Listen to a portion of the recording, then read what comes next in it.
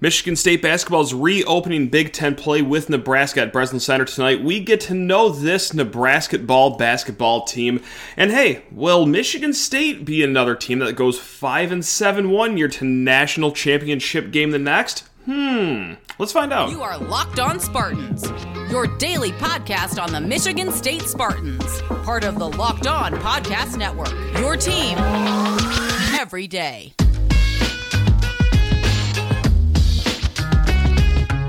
Spartan fans, Spartan friends, Spartan family, welcome to another episode of Locked On Spartans. That's right, your team every single day here on the Locked On Podcast Network. I'm your host, Matt Sheehan, and I'm going to guide you through an episode here of, just talking about that Michigan State basketball team as they take on Nebraska tonight. Actually, I shouldn't have said that. It's not really much about the Michigan State basketball team. We know all sorts about them. This episode is going to be more about, Nebraska, because we don't know too much about this team, but we probably should get to know them before the game tips off tonight at 7 p.m., either at Breslin Center, if you're going to the game, or, on Big Ten Network. But before getting to that, please rate, review, and subscribe to this here podcast or YouTube channel. If you're listening on YouTube, yes, you notice you can't see my face right now. I just put up a thumbnail. Right now, for the rest of this week, that's what we're going to be doing with that. Just technically, that's going to work out better. I won't bore you with the details, but yeah, we will get back to actual video here in a hot second. And actually, this is probably a good way to start the year for you as well. You don't have to look at my face the entire time while I'm doing this. You can just hear my voice, which is probably more beneficial for everyone involved. All right, let's talk about this Nebraska Cornhusker team. Fred Hoiberg has got the boys somewhat rolling, I guess, in Nebraska. They are 8-6 on the season, which is, fine for Nebraska, and especially the Fred Hoiberg era, which has had its ups and many downs, but this season is probably considered an up so far for the Huskers. They are 8-6 on the year, and only 2 of those losses are quad 2 losses, which still isn't even like the worst loss in the world. The 2 quad 2 losses are to St. John's and Memphis, and the other 4 losses are quad 1 losses to Purdue, which was in overtime, Indiana, Kansas State, and Oklahoma. So that's a long way of saying that, of the 6 losses, Nebraska doesn't have a bad one in there. Now, with that said, of the 8 wins that they do have, they only have 1 quad 1 win, which is when they took it to Creighton earlier, and that was in the beginning of the season when Creighton was thought to be this top 10 team. Obviously, it's not entirely the case, but at the end of the day, Creighton's still a solid basketball squad, and Nebraska piped them. They got them pretty good, and Nebraska is also fresh off of a beatdown victory over Iowa, so yes, they have re-entered Big Ten play as well. They did that on the 29th not too long ago, and just absolutely took it to Fran McCaffrey and the Iowa Hawkeyes, who look to be not great this year, but hey, anytime you can have a double-digit Big Ten win, that's worth remarking. So it's clear that Nebraska does some things good. They do some things, not so good, because look, at the end of the day, this isn't a complete blue blood program coming in, but we're going to start with the things that Nebraska is good at, because there's plenty of that this year as opposed to other years for Nebraska, and it's defense. They're 41st in the country at defensive efficiency, and also, they don't foul a whole lot while they do play their defense. They have a top 5 opponent free throw rate in the country. So they play, a nasty defensive game, but in that nastiness is a little bit of cleanliness as well. So if that makes any bit of sense, it does to my head. So hopefully, if you're an oddball like me, it makes sense to you as well. They also are a very balanced team. They got 6 guys averaging at least 9 points per game, and none of the guys are averaging over 14 points. So no, there's no one that's a complete bona fide star of the team with a bunch of, sidekicks around. It is a balanced team top to bottom. They do go into their bench for some help as well. But one of the starters, and this is a guy that has played sparingly throughout the season, is Derek Walker, 6'9" forward.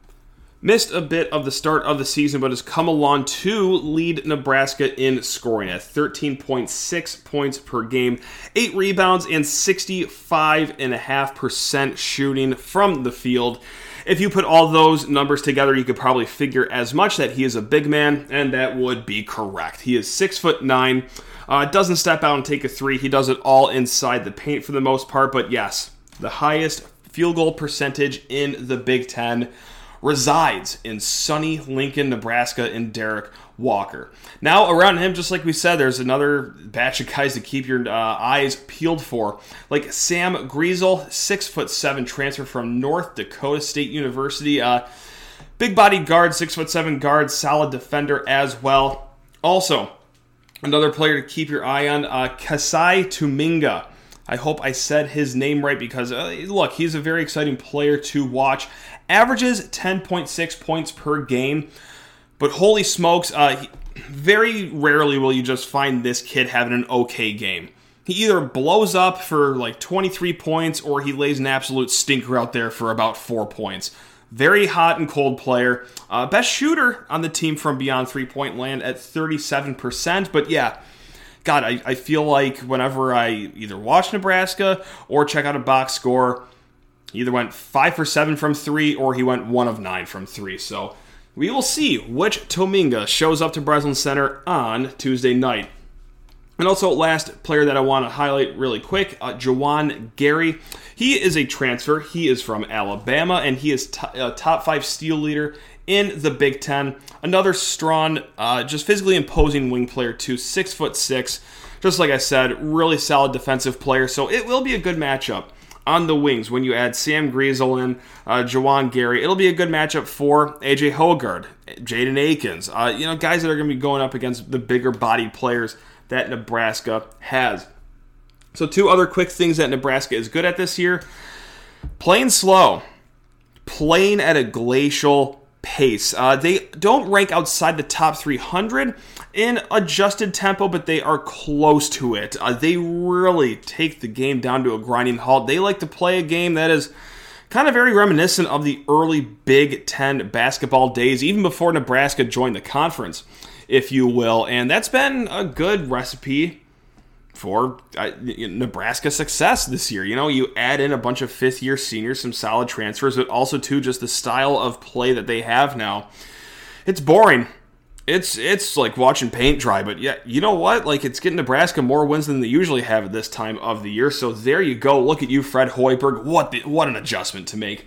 And then also, one thing that Nebraska is really good at, that's a really odd stat because it is entirely out of their control. Free throw defense. That's right. Opponents are shooting 62% from the free throw stripe against Nebraska.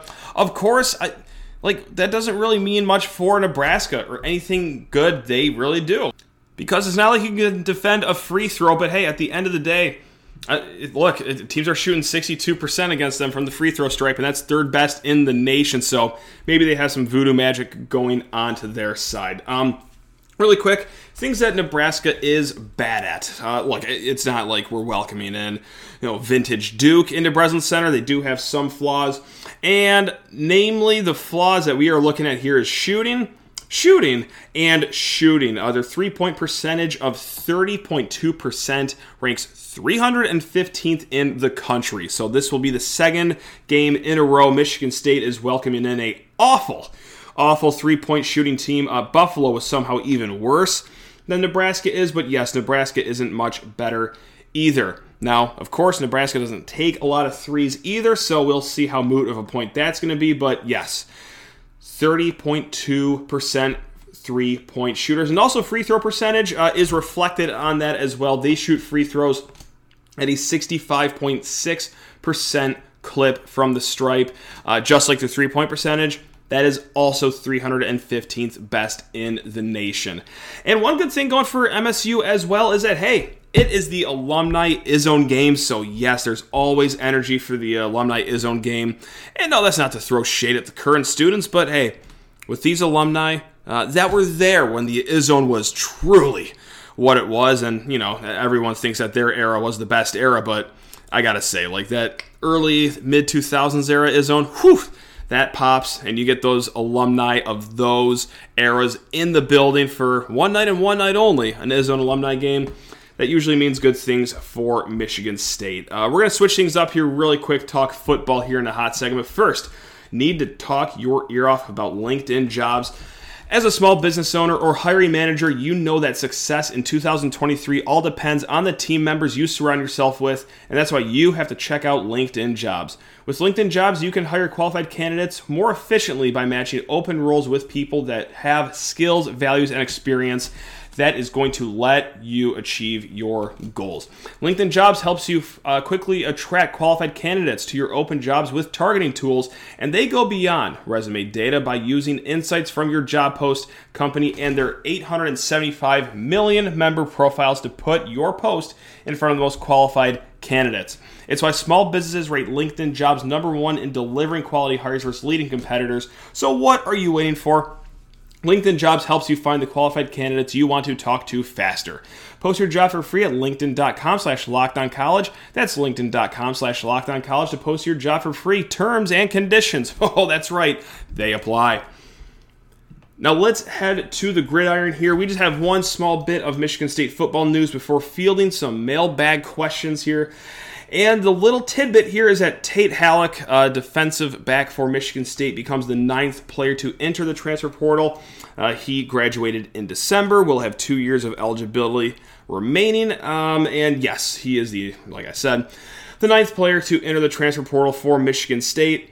I'm not going to give a whole Jeremy Bernard reaction to this and just get in my bunker and say the sky is falling. Look, he hasn't only played sparingly at Michigan State, so looking for other opportunities, probably more playing time, something that suits what he wants a little more. So good luck to him as he moves forward in his career. So yeah, that's the only tidbit really that we have from football around these parts. So now that I've said that, jinx that into oblivion. We'll probably see both coordinators fired. Now that I just said it. Hey, it's actually kind of quiet around football lately, huh? Hasn't it? So, I don't know. Stay tuned for that. We do have 2 mailbag questions we want to get to. This first one comes from an unnamed emailer, lockdownspartans@gmail.com, if you ever want to reach out, like this unnamed emailer has. Very short email, too, I must say.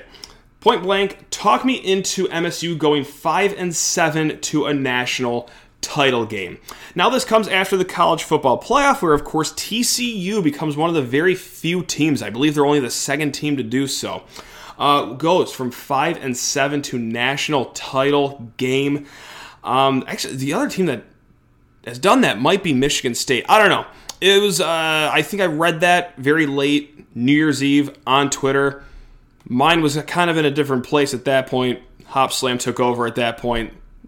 Memories are a little fuzzy, but hey, Michigan State may or may not be the other team that has gone 5-7 to a national title game in back-to-back years. So how can 2023 Michigan State be another team that does that? That's what the emailer, I think, wants to know what they mean by that question. So let's get crazy. Let's put on our silly hats and imagine Michigan State missing a bowl game and then, just barnstorming right to the national title game next year. First and foremost, hey, you know what? This actually doesn't take too much imagination. You got to feel good about the front 7, right? Simeon Barrow, Derek Harmon, whoever plays the edge, you get another year coaching from Brandon Jordan, whether it's Bogle and Petrowski or one of these young guys in By Job, Andrew DePape, and then also the linebacker core, if you can get a healthy Darius Snow. You already have Jacoby Windman, you have Aaron Brule, Cal Halliday, maybe Ma'anau Teote steps up in another year in the program. Okay, that's a really good front 7, actually. That might be one of the best in the Big Ten, really. So, that's check 1. Now, to reach the national title game, you need to check off a lot more boxes than that. But hey, let's say the scheme finally hits its stride in another year with Scotty Hazelton at the helm. And we talked about this not too long ago on this podcast, and fans have talked about this, throughout the season, it feels like, is that Pat Narduzzi in his early days at Michigan State, it was kind of a work in progress. It kind of took 2.5-3 years for his system to get fully implemented in Michigan State football and will become a juggernaut for Michigan State. So, yeah, maybe another year with Hazelton at the helm, getting those young players a little older. That they, I don't know. Yeah, look, the secondary is going to be a big question mark in the next season, but humor me there with, hey, maybe another year is when things really start to click. Now, clicking, there's a big difference between, all right, well, we are so good that it is the no-fly zone all over again. We are a top 10 defense in the secondary. And then clicking, which is the more realistic option of what we want to see of, instead of looking just terrible and getting shredded every time you play a halfway decent quarterback, maybe don't do that. So, I don't know. We'll see how big of a stride it can take next year. And let's say Katin Houser, too, if we can go to the offensive side of the ball, wins the job at quarterback. And let's say, hey, Peyton Thorne doesn't win the job, and can he lead Michigan State to a national title? With his ceiling, which I think we've seen, I don't think so, but maybe Katin Houser, who is thought of to have the bigger ceiling amongst quarterbacks at Michigan State, maybe he just becomes him in year one. Big body kid, maybe can run the ball, a little physical quarterback, and then can also sling the ball as well. And maybe him and Keon Coleman create some unreal chemistry together. And if I could borrow another 6'4" receiver, just like Keon Coleman is, let's go to that 5-7 to a national title team we were just talking about in Quentin Johnston. Yes, TCU's massive receiver, both literally and figuratively with how he plays. Maybe Keon Coleman becomes Michigan State's Quentin Johnston and just balls out for the entire season. And also, okay, that's just boxes Michigan State has to check off for themselves. And look, there's a lot more that you got to talk about, right? The offensive line has to improve. You got to replace Jaden Reed. I think having a field goal kicker next year would be really cool. Call me old-fashioned. I just think that'd be a really good idea to have one of those. But also, too, you got to think about everything else that happens around you, like conference play. Now, what helps here is that Michigan and Penn State, both those games are at home. Heck, Penn State's breaking in a new quarterback next year, and while I think personally that he's going to be the real deal, maybe this is one of the million times I jinx a quarterback prediction, and he actually isn't that good, so maybe Penn State falters a little bit next year. Washington, that game is at home at least. Your crossover games of at Iowa, at Minnesota, and home versus Nebraska are fine. But these are games that you can get through, and of course, maybe you could be like TCU and have half of your games be against the team's backup quarterbacks, and that helps you get to that 12-1 record that gets you in the playoff. But yeah, you're going to need some luck, but before dealing with the luck, look at what Michigan State has, and that's the best I can do. Look, do I think Michigan State improves next year? Sure, yeah, I have reason to believe that it won't be another 5-7 season. I also have, the voices in my head that say, no, it probably is going to be another 5-7 season, but those aren't as loud as the ones that are telling me that improvement is probably coming. But, whew, my goodness gracious, to going from not watching your team play in a bowl to watching them play for it all, it's a big jump, but that's what's fun about the mailbag questions, that sometimes you got to hit those challenges here. And also, really quick, this is from SD4L. This came in a mailbag question last week that we are finally getting to, so SD4L, if you are listening right now, thank you for being patient, really do appreciate it. But he asked, or she, I guess I don't know who SD4L is. They ask, does the win over Notre Dame in September 18th, 2010 represent the moment MSU football became a serious program? Is there a better quote-unquote turning point? If you can't put that date together, that is the Little Giants fake field goal play in overtime. Charlie Gant running the ball into the end zone. You already know the play by now, but that is a really good point for the time Michigan State became a serious program. And look, the 2010 season was just great overall. I mean, that's when they won the Big Ten title. That is a really good one, but can I cheat? Actually, can I just cheat and agree with SD4L, but also use a stretch of games as a turning point? Because also, look, okay, the next weekend after that, Northern Colorado. Okay, you did okay against them, 45-7. That's not the game I'm talking about. The games I'm talking about are after that. Number 11, Wisconsin. And I believe that Mark D'Antonio was still not coaching for that game. Someone please email me if I'm getting that mistaken. But Number 11, Wisconsin comes into your house. You are ranked number 24. You just had this amazing overtime win against Notre Dame. You have the nation's eyeballs on you, and it's like, hey, Michigan State, they're pretty good this year, but how many times have we seen them get off to a hot start in the John L. Smith era, and then, quite a bit in the decade plus leading up to this Mark D'Antonio regime. But hey, you know what? They beat Wisconsin. They do it on ABC, 34-24, and then the next week after they go to number 18 Michigan. It is an 18 versus 17 matchup. It's like, okay, well, fun little game against Notre Dame. That was awesome. They did get that top 15 win against Wisconsin. All right, we'll go on the road and beat a top 20 team. Then we'll really know if you're for real. And oh my God, how about a 34-17 victory over that school down the road? I think that's when the turning point happened. Not just for me, but I think nationally as well. And of course, you know, the rest of the season doesn't hurt. You go the rest of the way. You win the Big Ten title. You know, split 3 ways, but. Yeah, that was a massive, massive stretch for Michigan State in those 4 weeks. The Notre Dame overtime win, beating number 11 Wisconsin, and then, just absolutely bludgeoning Michigan on the road. So I think that's it right there. That's when the turning point happened. Now, there can be an argument made for the Outback Bowl, the next year in 2011, because that whole season was Michigan State proving that, we could be good 2 years in a row. This isn't a one-off fluke year sort of program under Mark D'Antonio. We can find sustained success here.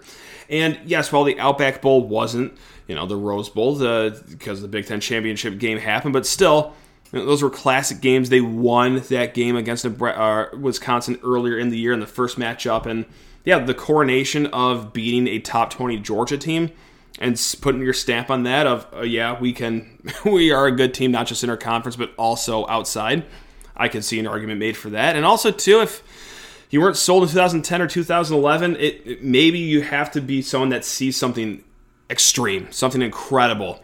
So that 2013 Big Ten championship game against Ohio State, maybe for the highest of naysayers, maybe that was it for the turning point for Michigan State football, because it was hard to deny what Mark D'Antonio had cooking in East Lansing at that point, right? If you were one of the last holders of the stock of, Mark D'Antonio is just overrated, that stock crashed when they beat Ohio State in 2013 to hold the Buckeyes from a national championship game, but also book MSU's flight to Pasadena for the Rose Bowl. So, for me, it was early, just like SD4L. It was in 2010. It was very early. And, of course, hindsight is 2020. But even in the moment, it kind of felt like, we're here. This Mark D'Antonio guy slaps. He's awesome. This is great. So, and maybe, I'm kind of being selfish because that was my freshman year, and I just had that new spring chicken excitement, too, about everything going on in college, and so maybe that plays a factor as well. But no, I think it was that 2010 era right there. If you guys have any questions, because, again, football, not a lot going on. And I know I just jinxed that. I know something crazy is going to happen in the program now that I've said that. But if you have any segment ideas, you want me to talk about something, LockedOnSpartans@gmail.com is the place to find us. We will be back tomorrow breaking down the Michigan State versus Nebraska ball game here. God, I hope it's a win. Michigan State could really use one of those in Big Ten play. So, because one against Penn State isn't enough. Would love to make it 2 in a row in Big Ten play. So, you know where to find us, Locked On Spartans. You guys are the best. Thank you so much for giving us a listen here. Love you all. Go Green.